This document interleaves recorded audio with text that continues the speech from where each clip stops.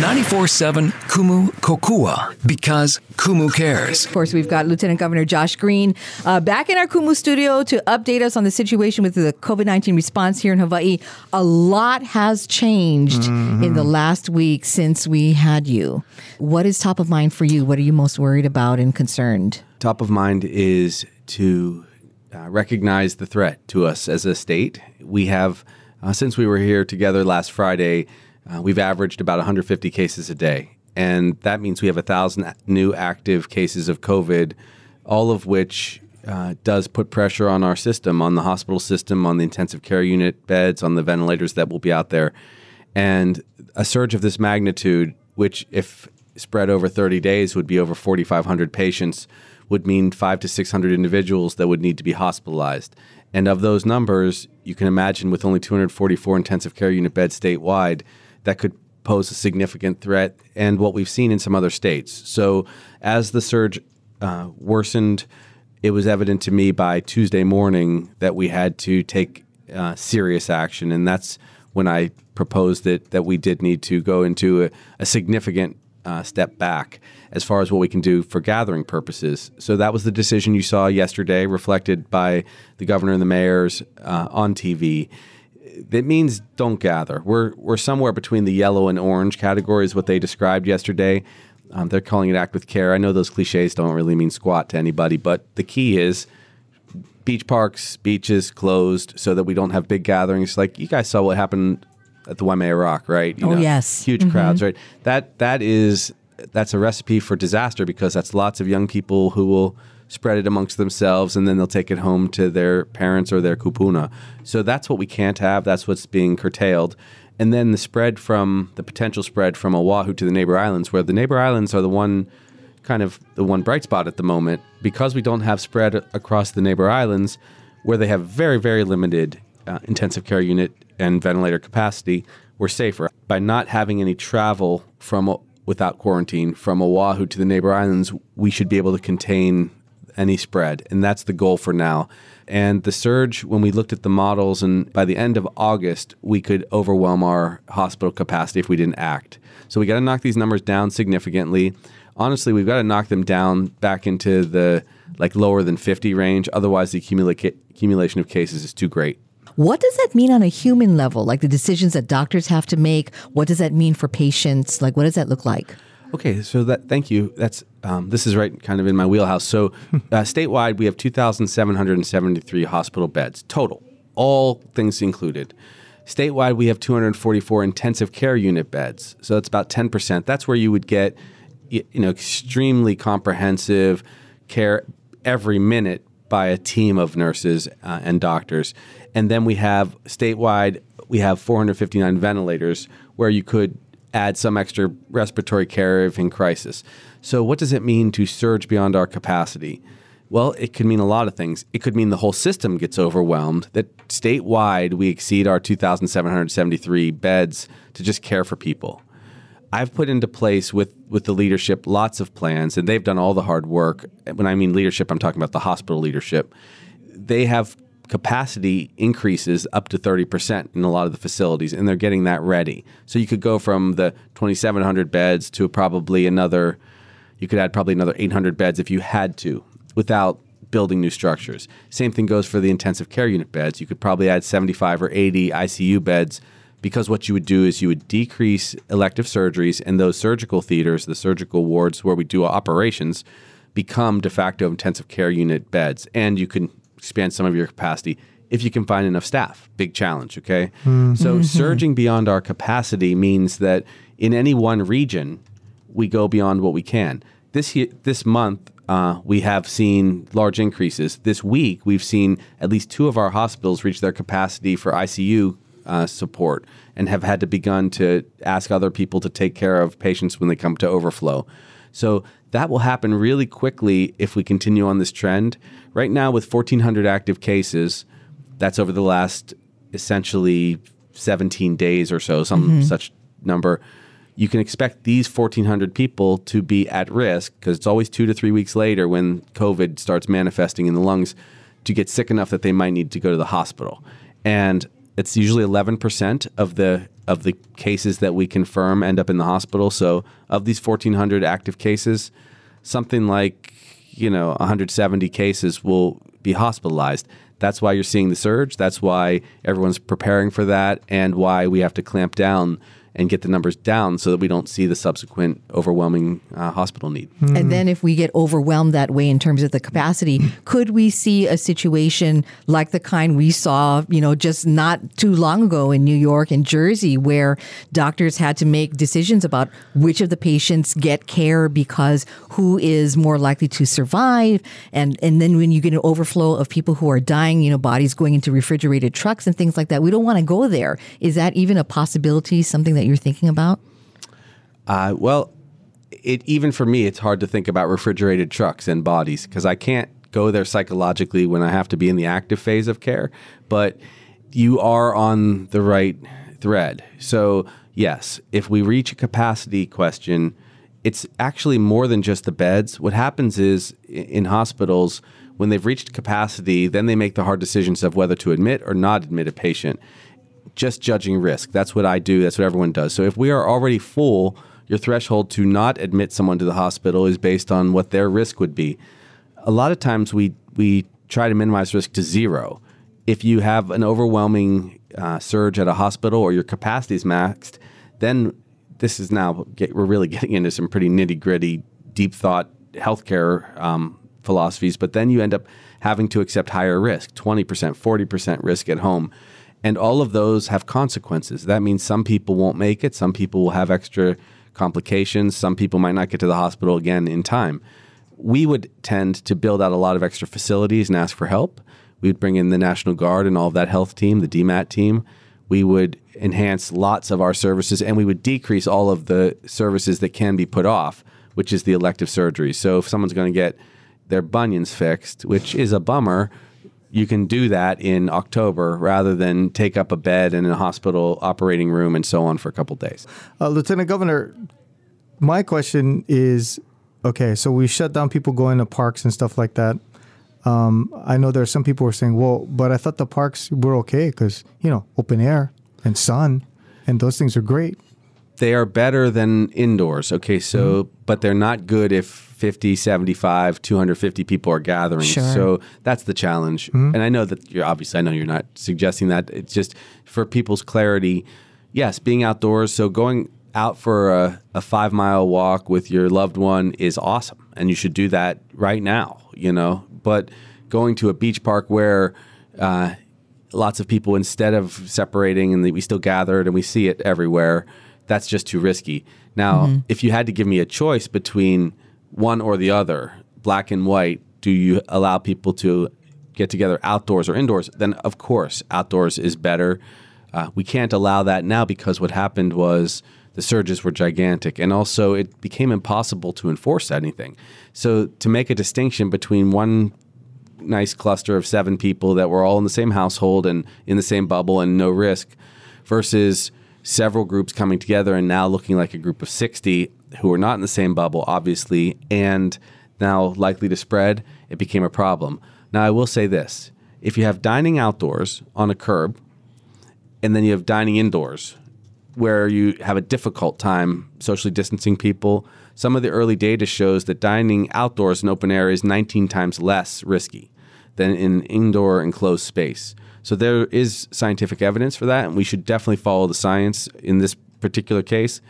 That's necessary. And when I say in this case, I mean COVID-19. So, you're seeing kind of an attempt at decreasing large groups and large gatherings without destroying the last remnant of the economic, activity that we have. Do you feel that this round of orders went far enough or too far, or is it just right, or do we need something else in addition to that? Okay, so we absolutely need something else in addition to it. Is that right? Yeah. The one thing that was left out yesterday, which was a mistake, was they should have also announced a large number of people in public health going immediately to the danger zones. We have a small number of contact tracers that are full-time compared to what we need, a small number. We have trained people, and that was something that I know we talked about. It's been celebrated. We have a couple hundred, maybe 400 people that have been trained. If they're not working, it doesn't mean anything. Okay, so it's useless.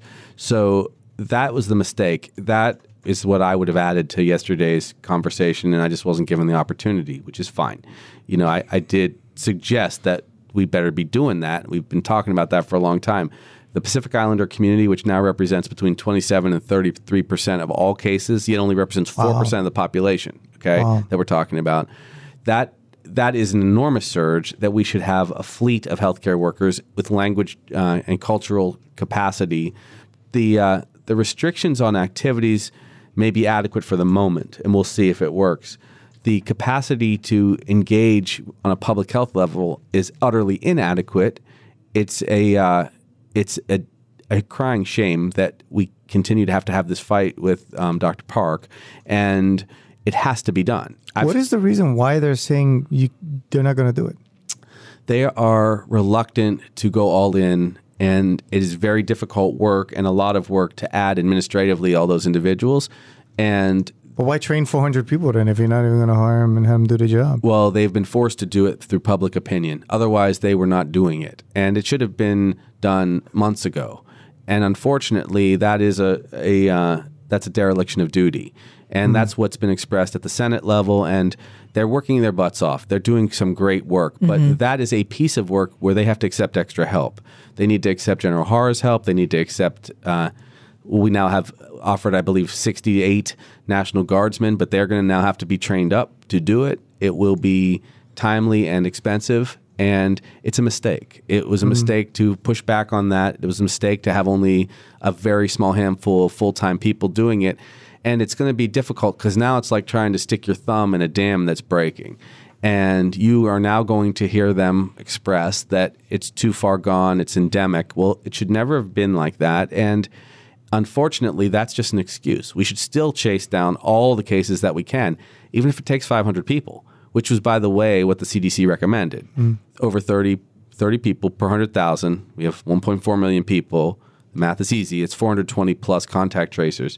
Now, these are the realities, and it's a big challenge. But why don't they do it? It's just there's so much to do. And so there's now a COVID extra coordinated center, what they're going to be doing a lot of work out of, and that will be helpful. That is under General Hara, and it's connected, of course, to the reopening process and so on. So it's necessary. It's really... I can't believe it's taken this long to get to this point, and it's still not quite at the number of contact tracers that you're saying. So also left out of yesterday's announcements, you feel should have been some kind of targeted effort for reaching those danger zone and underserved community groups such as the Pacific Islanders. Is that correct? That's exactly right. Yeah. And I heard straight from the Pacific Islander leadership. They also met with the mayor, and that's evident. That has to happen. And it's again, it's hard work, but there's a way to do that. What should be done immediately is resources should be given to the community health centers who have lots of community health workers that are from these ethnicities. They can immediately be activated. They're already there. And you put those people on the streets. You make them go directly to the communities. You have them support Dr. Park and Director Anderson's teams in the effort to contact trace. You augment that force, and that's what you do. And that's how you get through this. But there's really no other way to get to a slowdown of the disease unless you do all of these things. If you just do one or the other, what will happen, and people have written me about this, they say, okay, wait, great, you shut down for 30 days, shut down the parks and beaches. What happens the day after you open? We go back to the same place? That's exactly right. We will have exactly the same problem unless we go back and do these other hard things, which means that in these 30 days, this is the time. And they're going to be playing catch up, we know, but this is the time for that army of people to be hired and put into the space of work and to be ready to go, even if we can get the cases back down to 30 or 40 cases a day. Because after 14 days and then subsequently the next 14 days, all of these current cases of people who have COVID will either be cleared, relieved from getting out of the hospital, or dead. Okay, that's what's going to be happening in the next 30 days. And hopefully it won't be too much of the latter. It will be 1 out of 72 people that we diagnose will probably die, which means that we've had 1,400 cases. That's probably going to translate to 15 to 20 fatalities. And it will be mostly reports every other day of an elderly man or woman, one of our kupuna, who's 72 years old or 81 years old, who had, you'll read this over and over again, so-and-so had underlying health problems, or whatever, yeah. Right, and they died at such and such hospital last night succumbing to COVID-19. And you're going to hear that over and over again. So it's a big challenge, and it can be done. It can be overwhelming at times, which we need to give more help and more support to Director Anderson and Dr. Park, but they have to accept it. Okay. And that's the thing that you don't hear because you don't get a lot of straight talk. And you have to hear that in this particular case. We can lie about stuff all the rest of the time when it's not life on the line and just take our lumps, I guess, for being, not honest. And that's not cool, but people do that. But if it's a global pandemic, you got to be straight. Okay. Several listeners were asking about what do you think about the reopening of schools? Let's talk about that because that's we're talking hundreds of thousands of students, teachers, parents, families all affected. Do you think we should still open August 17? My personal opinion, and it's not the position of the administration, I don't know yet what they'll finally decide, is that you should wait till after Labor Day. We're simply in too large a surge to inject uncertainty, and that means up to 150,000 or 180,000 option of public school students going back into schools where teachers themselves and parents themselves are worried that the spread is everywhere. Now, the neighbor islands are a different beast right now because the case rates are way lower. So my recommendation would be that Oahu should pause until after Labor Day. And because I think it's too complicated to have one program for one part of the state and another for the other at this moment, it would be too difficult. So I would pause there until after Labor Day and then get it going if our numbers are down. Keeping in line with that, I have a friend who's asking me about directions for smaller private schools. They opened August 3rd and they've got safety protocols in place, but should they remain open? Should they think about closing? They're much better equipped right now to open if they'd like. And I think that private schools, which are obviously smaller and probably have on average about 3 times the resources per student than public schools do, if my tuition for my daughter is any indication, then I think that they can make that determination. I think that the families themselves will decide in that case whether they can tolerate the risk of potential spread and coming back. But yeah, they can spread things out a lot better, and they can also, because there's more resources, and it's not fair in many ways, but they can do a lot more distance learning when they have to throttle down. What does this all mean now for the reopening of tourism that is supposed to happen on September 1st? There's a couple of things that I want to ask in relation to that, because we are talking about not only a rise in, a surge in the cases, but also some uncertainty. We keep seeing stories coming over the wire about the unreliability of some forms of testing. So much of the reopening plan here in Hawaii relies on this testing idea, right? That it would be a reliable way to know if people are coming in. So do these things have an effect on our planned September 1st reopening of tourism? Well, what has the largest impact on our reopening plan is the number of cases here in Hawaii and, of course, the number of cases that were surging on the mainland. So the reopening would be potentially, and I do think it will be delayed, would be potentially 23, 24 days from now, because we are having so much challenge, excuse me, as I expressed even about schools, right? Not wanting to add an additional variable. I think it's also important to not add that variable. I do want eventually our economy, especially our tourist economy, to be able to open. Tourists, as it was just commented by a few of the viewers, do not represent the lion's share of our cases. First of all, we have as many returning travelers, returning residents as we do travelers right now. The spread has been amongst ourselves. It's not really been amongst tourists. If we did go back to 15 or 20,000 or our max at 30,000 a day, which is not going to happen for a long time for many reasons, of course we'd be more worried. But we would only see probably about 3 out of 1,000 individuals once you had a test done and screen people that could still be positive. Those are utterly low numbers compared to what we're dealing with, and they don't tend to mingle much with local residents. I don't think that that's going to be our biggest safety hurdle. I think the biggest hurdle is that we can't comfortably open up all of our other services and have ourselves mixing with one another and spreading the virus. So I will make sure that we are prepared best I can to have that testing protocol in place. But I'm just kind of candid with you, right? If we are moving now a month to September through September 5th, with not having our parks or beaches open. And we're locking down on our own people. And then I think what you have to do is expect to see that settle down before the schools can open comfortably. We will see the trend. And then I think you begin the process of opening up to travel elsewhere. Hopefully the numbers will have dropped sufficiently on the mainland that there are enough tests available. We have CVS is already in agreement with us to test. So is Kaiser. We still are working on Walgreens. We have a mail-in company. You mentioned some of these other tests, which are actually adequate for the most part. They won't be perfect, but when you're screening low-risk individuals, you just are adding another layer of some semblance of safety. Why can't we have a universal mask mandate for everyone to wear masks? Because of litigators, mostly. People are trying to sue states that do that, and it creates a lot of trouble. Now, we would win that case, but you only have so much capacity to defend. Right now, a lot of people who would like to disrupt any kind of mask use, any kind of quarantine, any kind of regulation are trying to toss lots and lots of lawsuits and overwhelm the system. So we essentially do have each of the counties with a mask policy. I will say it right now, right here from the Lieutenant Governor. We should have universal mask wearing when you are near anyone else outside of your household. Now, if you're out for a walk and there's no one else around you, or a jog, or you're surfing, you don't need to wear a mask. But if you are at work, if you're near people, you need to socially distance and to the best of your ability, wear a mask. That's what we should do, and we should do it just based on personal responsibility, not necessarily legal needs or anything like that. But having them try to knock down and even potentially maybe win a suit. The Attorney General's done a very good job. She's been a star. You know, Clara's been studly when defending these cases, and she's made good cases, and the judges have, in my opinion, respected her arguments, and that's why she's prevailed. It's been the law.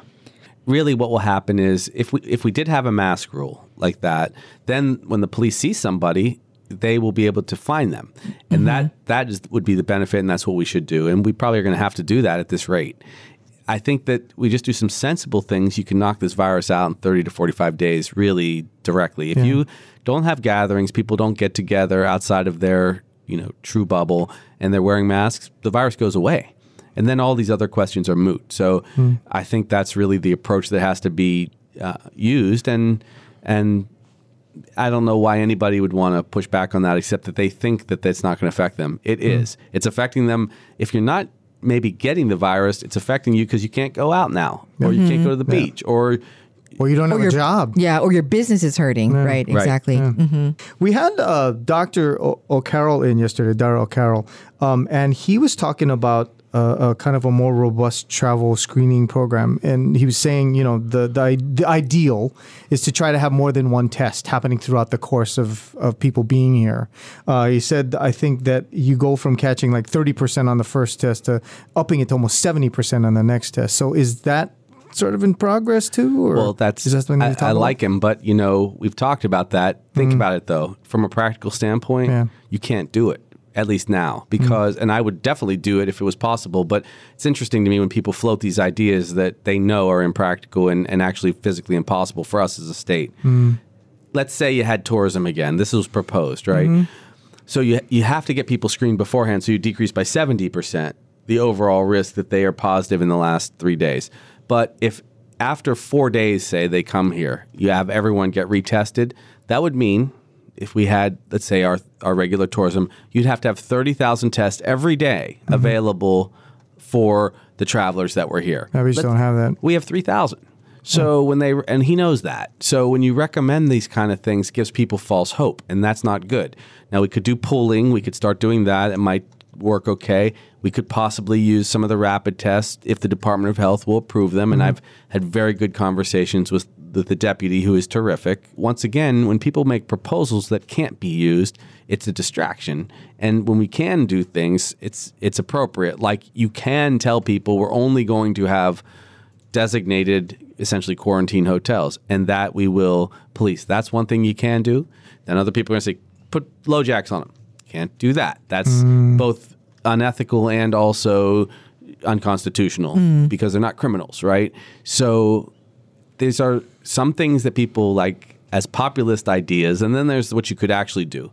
If you really want to do it, if you really, really want to do it, you shut down travel with the exception of people going into these travel quarantine hotels, and everybody wears a mask and everything is locked down for 30 days, you will knock the virus out. We're doing a variant on that and hoping that it knocks it down to 80% because it's just too hard to tell everyone that economically they're going to be devastated. Also wanted to talk a little bit about the situation with the numbers of military here. This has been talked about over the past couple of days where we apparently are not hearing how many COVID-19 cases there may be among the military here in Hawaii. Are we going to see a change? Is the governor looking at, working with military to have their numbers of COVID-19 added to our numbers? I haven't heard the governor talk about that or the director of health talk about that. That's Bruce's or Director Anderson's prerogative to go and talk to them. I have personally spoken to the military, and on many occasions they've been very respectful and responsive when I've asked. They have told me that they will, and I have to take everyone at their word, and I do in the military, they will exceed the recommendations of the state. Of course, we want everyone to follow the rules. There are differences in the populations in a way. People are relocating here and they have their families and they're coming here for the first time and setting up life, but we still can all be equally affected by COVID. Overall, it hasn't really been the military at fault. It's all of us. It's all of us, and me included. If we catch and spread the disease, if that happens, it's because we let our guard down or got very unlucky, and it's some of both. You wanna do a couple speed run things? Some people are saying our test taking a week for results. Not if they're done here. They're still just 1 to 1.5 days. If we go over our 2,500 capacity, up to 3,000 at the most, then we send it to Texas. Then it's 5 to 7 days. Should we stop large funerals? Yes. We should have no more than 10 people at a time, and then at least a half hour of cleaning in between. Let's let the public help with contact tracing. Absolutely. Please call Sarah Park and Bruce Anderson immediately because we need your help. Is Oahu exempt from inter-island quarantine? No. If individuals travel from the neighbor island over to here, then they don't have to quarantine because there's no cases essentially over there at the moment. If you go back, you're going to be quarantined. September 1st canceller still on, to be determined. I'm still preparing as though it's got to be on. Why is there an increasing number of homeless in Honolulu? Are they being flown in from the mainland still? No, not very much at all. There's not almost anybody flying in from the mainland in that category. Before it was at 11% of new individuals. They're still homeless because there's still poverty. Can't idle state and county employees to do contact tracing? Yes, absolutely. It's a pretty straightforward process. A lot of great workers there. Okay. Wow. Okay, I don't know about you, but do we need to get you a towel or what? No, I'm good. Out here because that was. I don't actually need a vacation. I need to go and do a nice shift in the ER where it's more relaxed. Well, you're going to get 48 hours Wow. of that this weekend. Lieutenant Governor, I have a friend of mine whose store is closing down.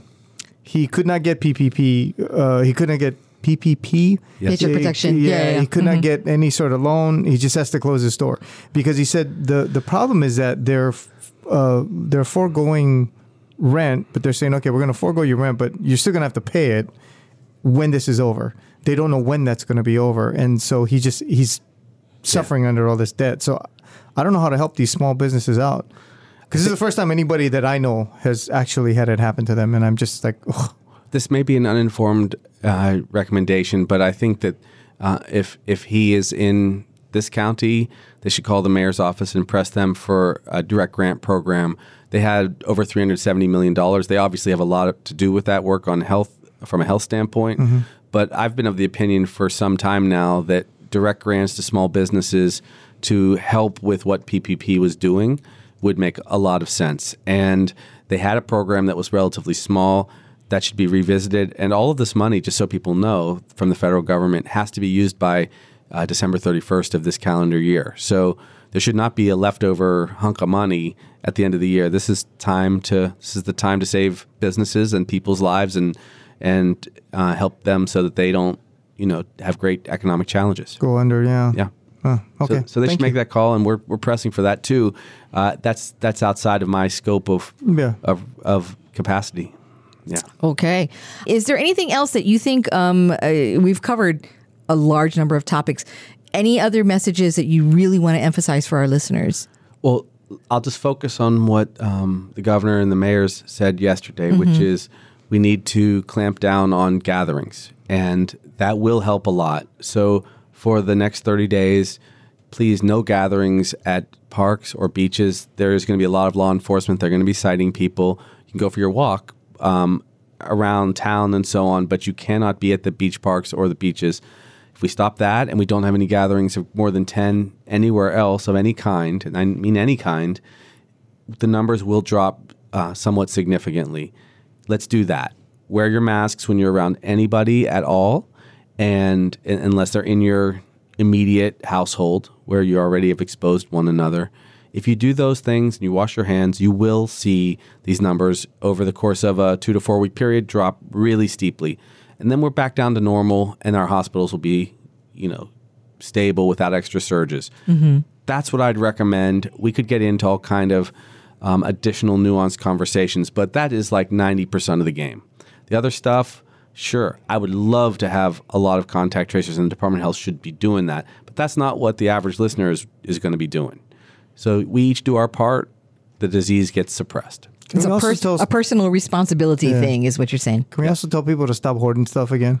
Yeah. Don't go to Costco and buy up all the toilet paper. We're good. Right. Like, we're or okay. all the Clorox wipes. The lines are insane again. The lines are insane again at the stores. It's just, it's nuts. And then Esme earlier this week was saying that Dr. Fauci said 5 things.